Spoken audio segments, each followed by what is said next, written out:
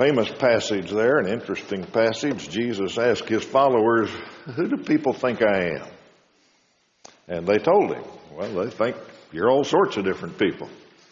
And then he asked them, "But who do you think that I am?" And Peter made the famous confession that you're the Christ, the Son of the living God. This year, our theme for Sunday mornings is living by the book.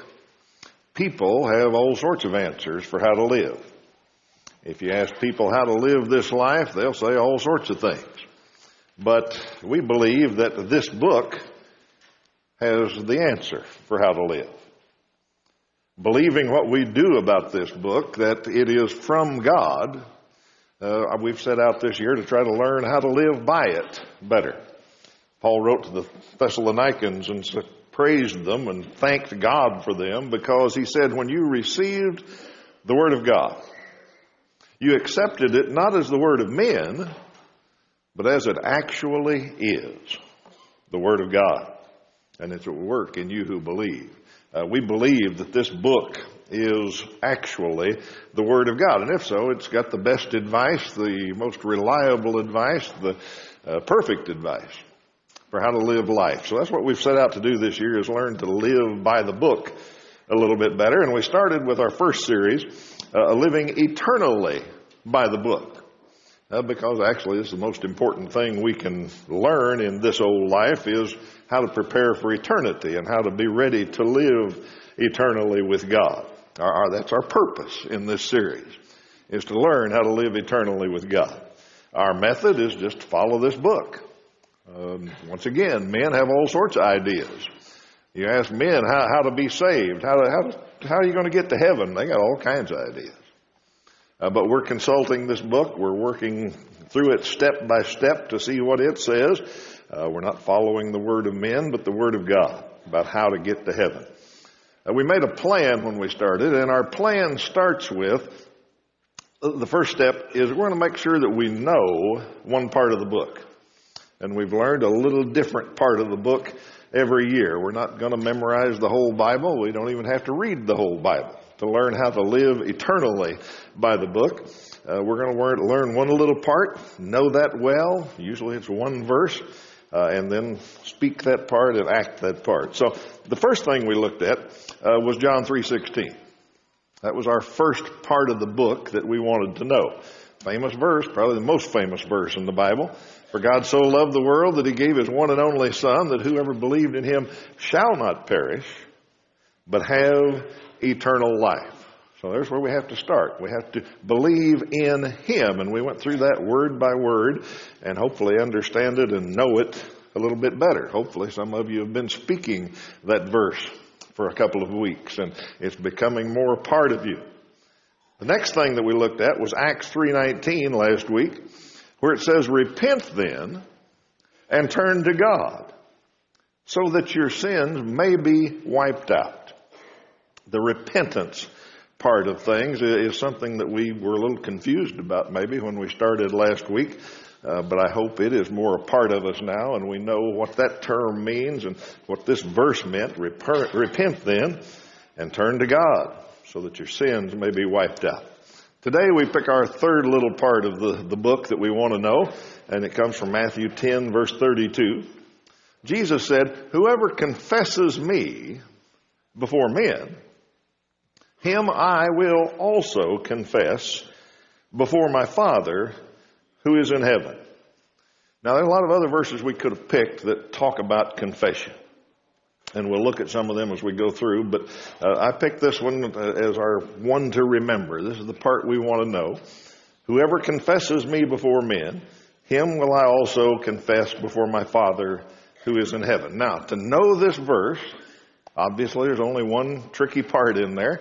We know what all the rest of it means. But confess, we got to figure that one out.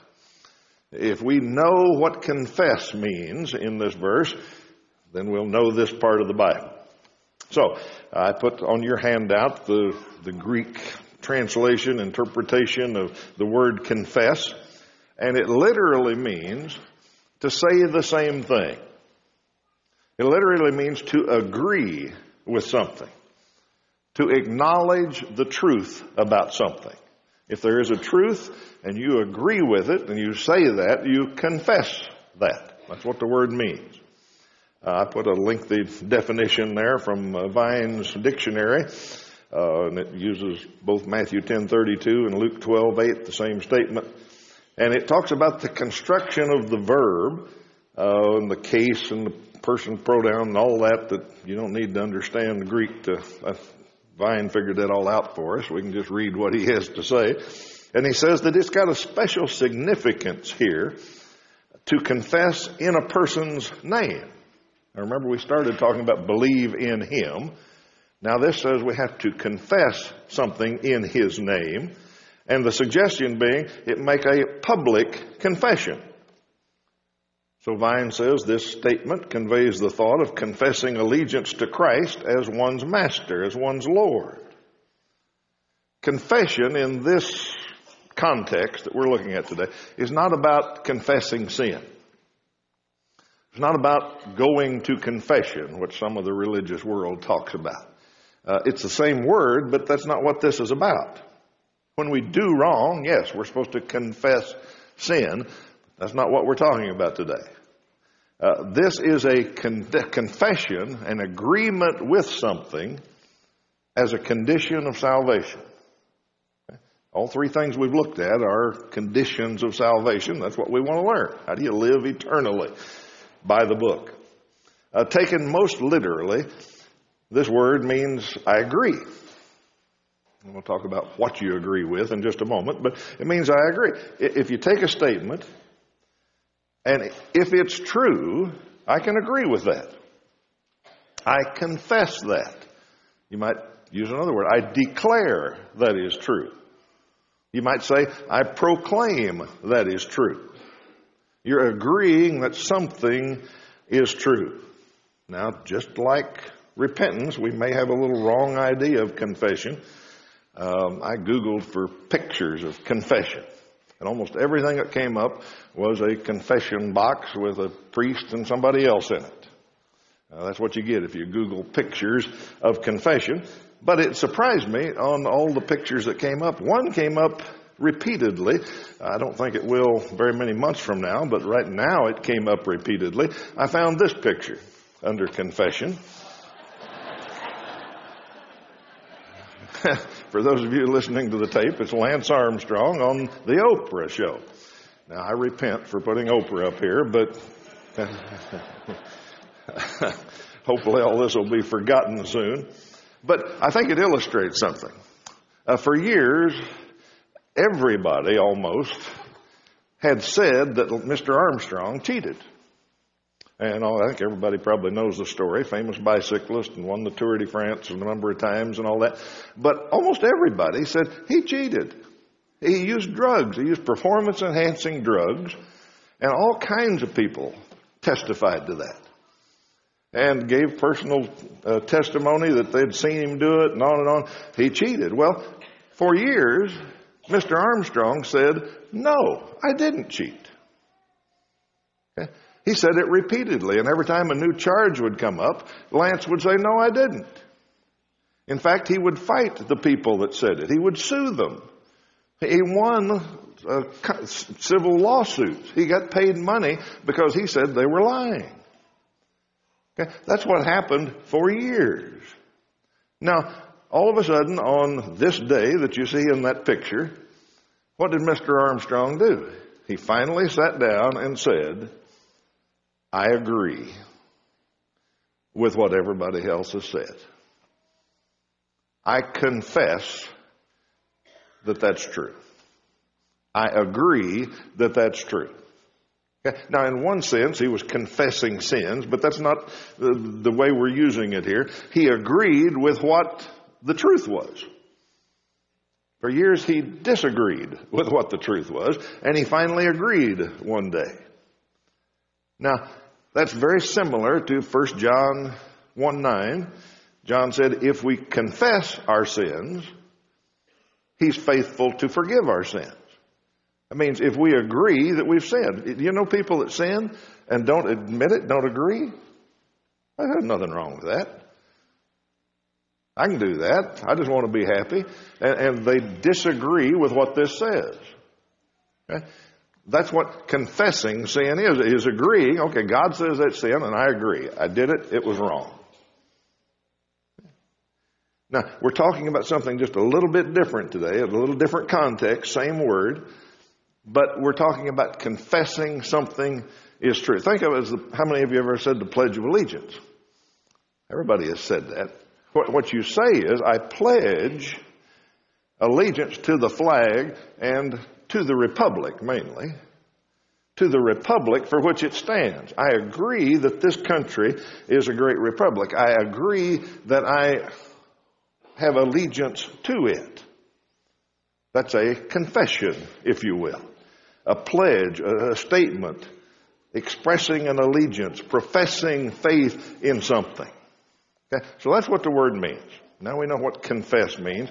Now let's think about how we do this and what's involved in it. And let's look at some key points about this profession of faith or confession. First, what do we confess? Well, one thing we confess is that Jesus is the Christ. And if you know what the Christ means, it's another word for the Messiah. It is the one that God has promised from the very beginning of this book to send to take care of our sins, to make sure that we can live eternally with Him. He is the Christ. That was in Peter's famous confession in Matthew 16:16. Jesus said, "Who do you say I am?" He said, "Well, you're the Christ. Well, you're the Messiah. You're the promised one. You are that one." And he said, "You're the Son of God." So, the Christ, the Son of the living God. Now, second, Thomas gives us a good example of this. We also confess that He is Lord. And old Thomas, he gets a bad rap. Remember, we call him the doubter, old doubting Thomas. And he wasn't sure who Jesus was. I mean, he spent 3 years with Him, but he still wasn't sure because he had seen Him die on the cross. And he thought, how can the Messiah die on the cross? You know, that doesn't make sense to me. He thought the Messiah was going to come save us here on earth and all of that, so he was a little confused. But they came and told him, Jesus is back alive. He said, I'll have to see that for myself. I'm going to have to see that. I'm going to have to touch His hands and see where the nails were. Then I'll believe that. So Jesus appeared to him, and Thomas did put his hand in his side and see where the spear went and all of that. And when he was done, the doubter became a confessor, and he said, "My Lord and my God." You're my Lord. That means you're my master. It means I'll do anything you tell me. That's part of the confession. That is what we confess. Now, that's Paul's description in Romans 10:9. We'll read that a little bit later. A saving confession, he says, is saying Jesus is Lord. Everybody's ultimately going to say that. Paul tells us that in Philippians 2:11. He said, the day's going to come when every knee will bow. And everybody will confess that Jesus is Lord. For most of them, it's going to be too late. All right. Thirdly, how do we confess this? Well, there's a lot of Bible that says we confess it publicly. We say Jesus is Christ, the Son of God. We say He is Lord, and we do that publicly. 1 Timothy 6:12, Paul said to Timothy, he said, "You made your good confession in the presence of many witnesses." You made your good confession in the presence of many witnesses. Now, so we make it publicly. Now, let's just take off on a side road a little bit and make sure I cover this. I don't want anybody to take me wrong, because I understand all the different kinds of people that we have here who have made a confession and been baptized. Let me just state it this way. I am not a fan of private confessions, of private baptisms. Now, understand this. I understand that there's no Bible that says how many people have to be there. In fact, one example, we've got one-on-one. The baptizer and the baptizee. Philip and the eunuch, just the two of them. So I know that's okay. I understand that. I also understand timing. If I was studying with somebody on Friday night and it was midnight and they had studied the Bible and it finally came to the point where they had believed in Him like we talked about, and they said, I repent, I've changed my mind about how I've been living and about sin, and I want to live the right way and I want to quit living the wrong way. They made that repentance and they said, I'd like to confess the Lord and be baptized. I wouldn't wait to draw a crowd. I'd be happy to baptize them right then. I understand that. I also understand shyness. I understand that it scares some people to get up in front of 700 people. Okay? It scares me some Sundays. So I understand that. I understand all about shyness. But still, my basic belief, this is my contention, that the more public, the better. Okay? Not because of the efficacy of the baptism, doesn't have anything to do with it, but about this confession part. The confession is telling people that I believe Jesus is the Christ, the Son of God. I believe He is the Lord. I believe He is my Master. So, personally, I think more public, the better. Jesus says our confession must be before men, Matthew 10:32. And Paul says this confession is made with our mouth in Romans 10, so it's something we say out loud if we're able to. Obviously, a mute person couldn't say it. He could acknowledge it with a head shake or whatever, so we're not legalistic on that. But the point is, when somebody asks, that's why we ask the question. If you've been here very long, you've seen a baptism in this room. You've seen somebody come to the front and say they want to be baptized, and whoever's officiating over that asks them. If I'm doing it, I say, do you believe that Jesus is the Christ, the Son of God? And they answer orally, yes. I believe that. Okay? That's a confession made in front of men. That's saying, I agree with this. And this is how I'm going to live my life. Some people add other things. They ask other questions. Some people say, are you ready? I've heard this. Are you ready to make Him Lord of your life? I know it's nitpicky, but I don't like that. Because you're not going to make Him Lord of anything. He is Lord.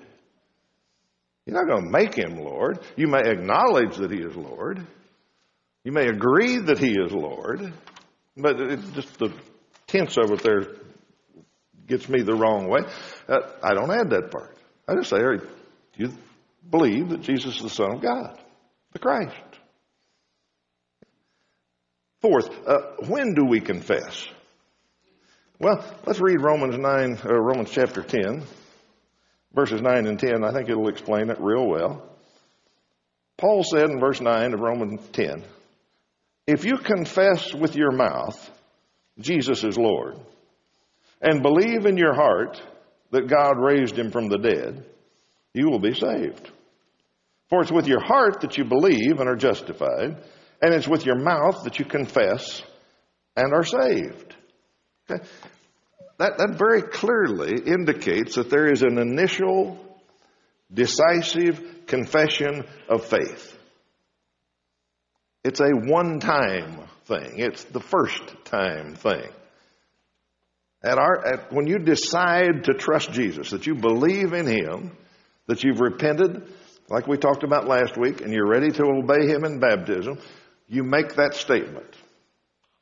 It's a first-time confession, if you will. It gets even clearer if you read the rest of 1 Timothy 6:12. We just read the last part of it a little bit ago. 1 Timothy 6:12, the second part, said, remember, you made your good confession in the presence of many witnesses. Well, let's read the whole verse.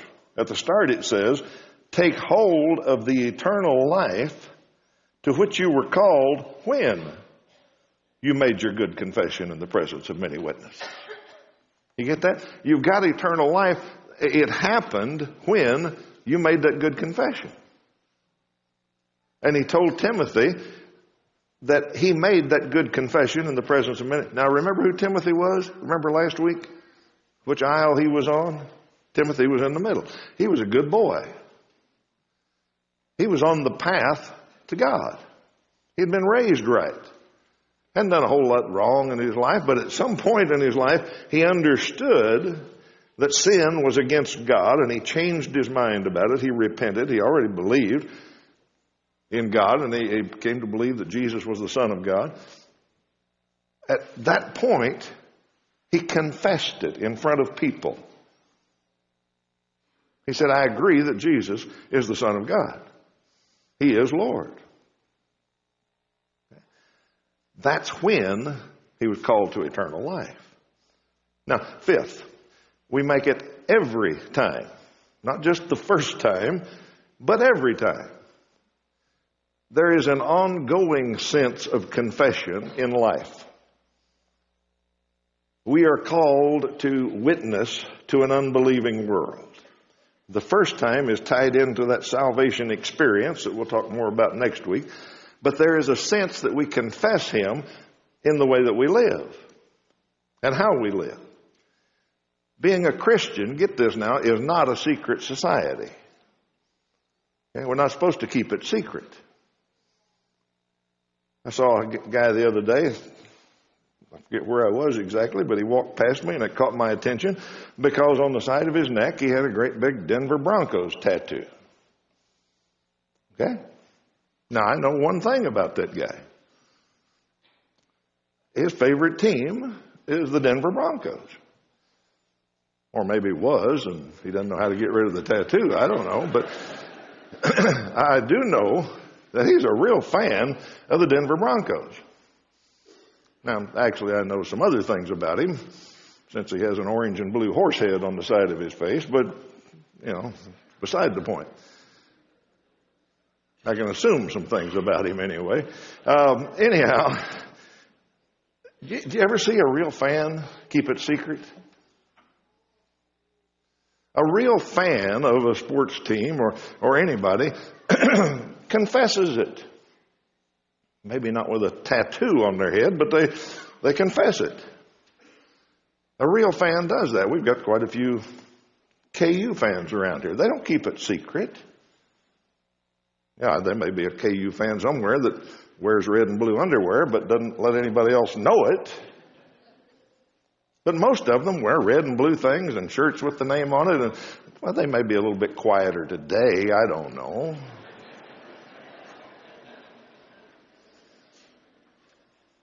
But even the real fans aren't. They're not a bit quieter today. They're probably looking for somebody from Oklahoma State to discuss it with. You understand the point I'm making. Fans don't keep it secret. A confession is, I'm a fan of Jesus. He's the Son of God. He's the Lord of my life. We don't keep that secret in life. Now, a confession in front of friends and Christians and all that, that's pretty easy, really. I know you may be shy and a little bit scared to do it in front of people, but it's still pretty easy. There are some places where it's harder, though. And we're called to still confess when it's hard. Okay? When I go to a Wichita State game, I cheer and everybody around me is cheering for Wichita State. It's easy. I went to a Wichita State game one time in Peoria, Illinois, in the old Bradley airplane hangar, which was a death trap, but I was in there with all these Bradley fans. It was me and Gus Grebe, I think, were the only two Shocker fans there. Okay? It was a little harder to cheer. It was a little harder to be vocal and say the Shockers are my team. I'm pulling for them. Okay? Not the same thing as confessing Christ, but the same principle. Sometimes it's harder than others. John 9:22 tells an interesting story. It's about the blind man and about his parents. And it says they were afraid to say that Jesus healed their son. They believed it. They'd seen it. But they were afraid to say it. And the Bible explains it this way. They were afraid of the Jews. For already the Jews had decided that anyone who acknowledged that Jesus was the Christ would be put out of the synagogue. Okay, here's some people that believed Jesus had to be the Son of God.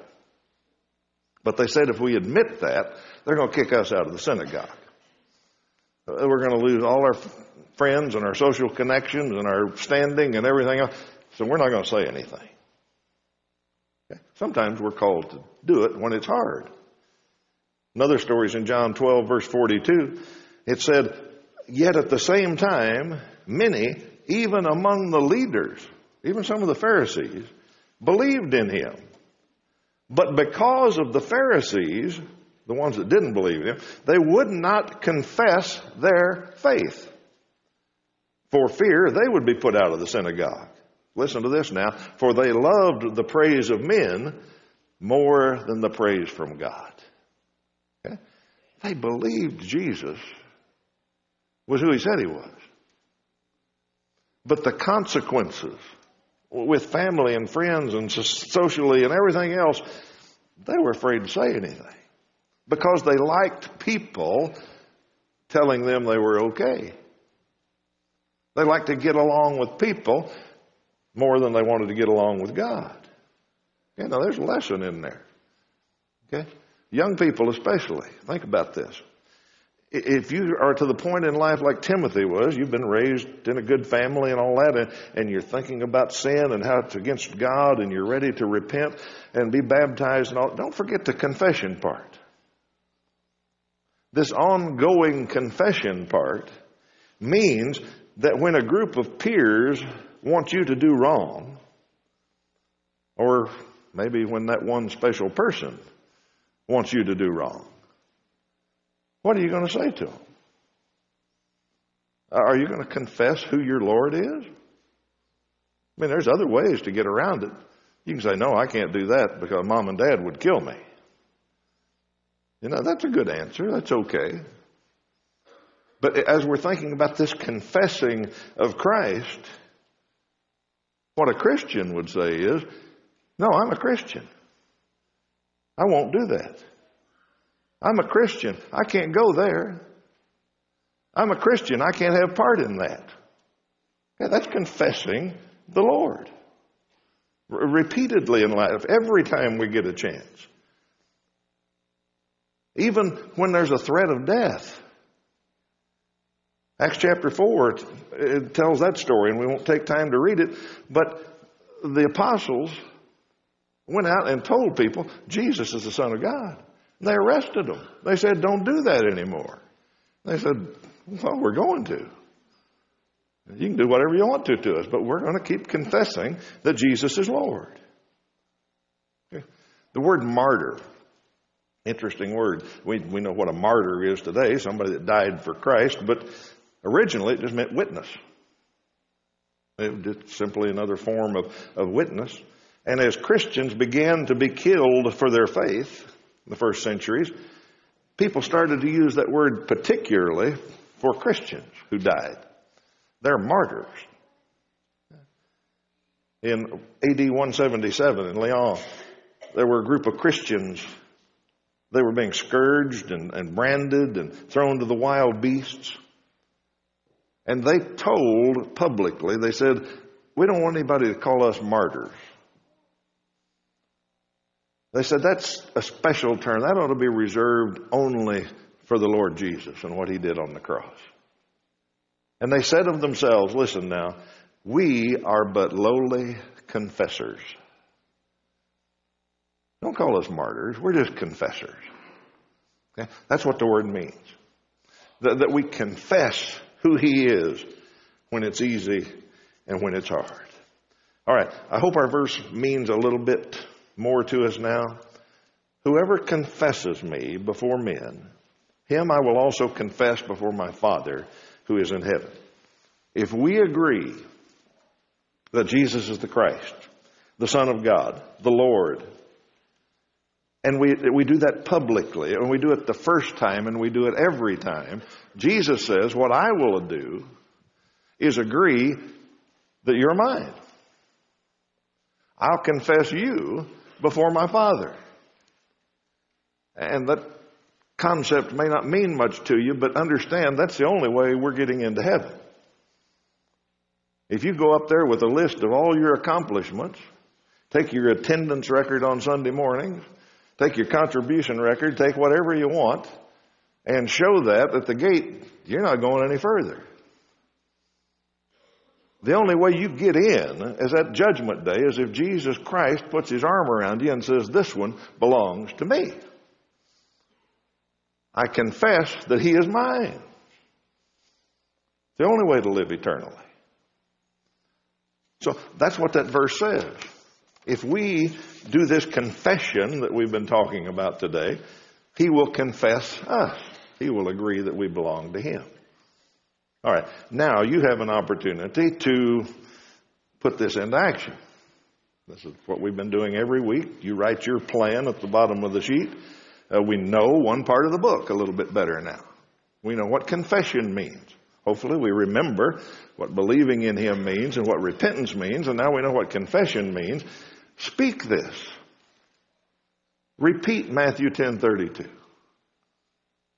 If I confess him, put it in your own words, if I confess him here, he'll confess me before his Father.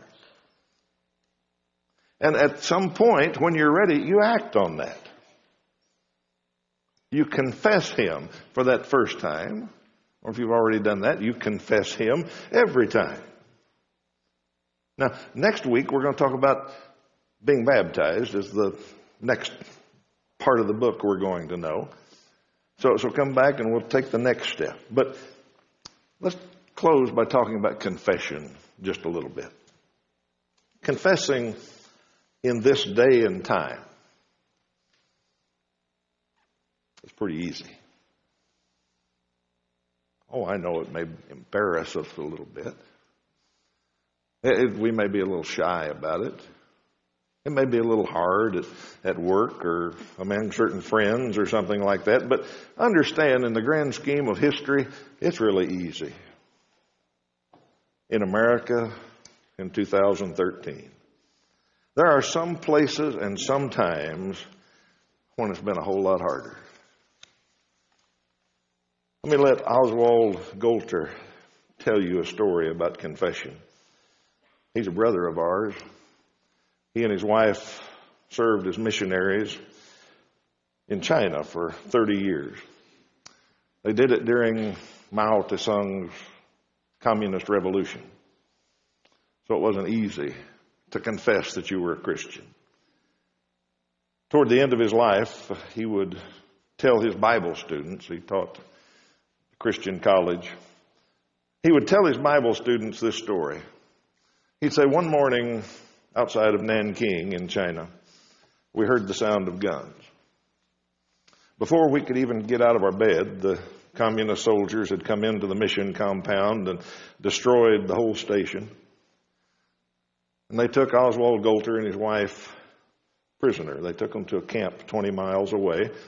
They put them in 2 rooms. There was a window between the rooms, a glass window so they could see each other.